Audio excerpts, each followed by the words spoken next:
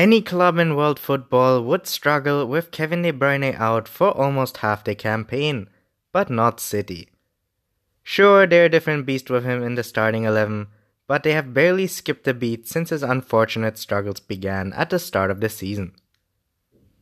De Bruyne is easily the best midfielder in the world for me, and City look majestic with him playing, but it speaks volumes of the quality City possesses on the bench that players from within the squad have stepped up their game to a level where one of the best players on the planet is not missed. Any other club would have their season derailed to the extent that they'd consider themselves lucky to have ended up in the top 3, but not City, as they seem to have entered the super club realm, and they look like they're here to stay. Virgil van Dijk's importance to his respective clubs and his status as one of the league's best centre-backs was enhanced. Southampton look like relegation fodder and have been struggling to fix their leaky defense since the big Dutchman's departure from the South Coast club.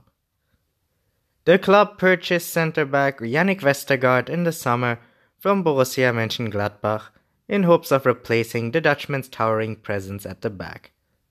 But the Danish international has failed miserably and wasn't trusted enough by Mark Hughes to even start on the night, as he fielded Jack Stephens in place to face Sergio Aguero and co.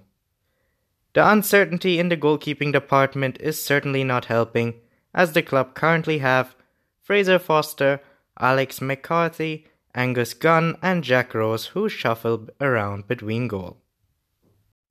England international Raheem Sterling put in a man-of-the-match performance as he ended the game with 2 goals and 2 assists, and looked the best player on the Manchester City team.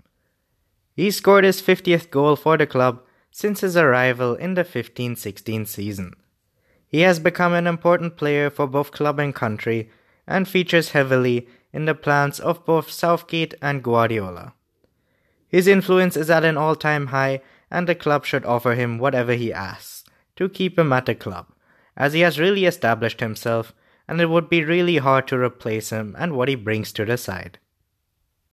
Southampton have been around for quite a while in the Premier League, having been permanent mainstays since their promotion in the 2012-13 campaign.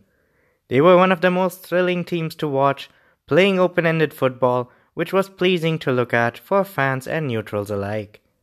They took the fight to bigger clubs and loved a good upset story. The Southampton of old would have relished a chance to knock down the high-flying Citizens a peg or two, but they looked absolutely toothless against Guardiola's side, who ran circles around them. Mark Hughes has been struggling to get his team going since successfully saving them from being relegated last year, despite signing a new 3-year contract before the season began. His team looks lost going forward and could really use some fresh ideas to kickstart their campaign and avoid being dropped down to the second tier of English football. Manchester City is the team from England most likely to lift the Champions League, and in my opinion they're even Champions League favourites, unless Ronaldo and Messi put in some absolutely spectacular performances.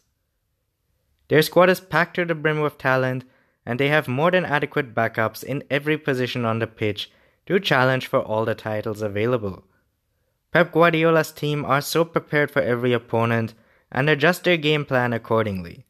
They have learned from their mistakes in the previous season and managed to keep Liverpool's front 3 quiet at Anfield.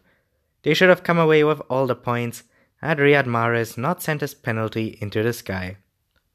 The Citizens are capable of changing gears quicker than any team and are arguably the most attractive team to watch play football on the planet right now. They proved that with another amazing performance as they put 6 past the helpless Alex McCarthy. The penalty conceded was a blemish on an otherwise perfect performance from the men in blue. Buckle up, United fans. Next Sunday's clash at the Etihad looks set to be an absolute belter. Jose Mourinho's side may have beaten Bournemouth in dramatic style at the weekend, but they still look a world apart from Guardiola's side in terms of quality. The Citizens will be baying for blood and desperate to give their local rivals a thrashing to remember, and based on their performance against Southampton, the Red Devils could be in for a tough afternoon. A Jose Mourinho masterclass will be much needed.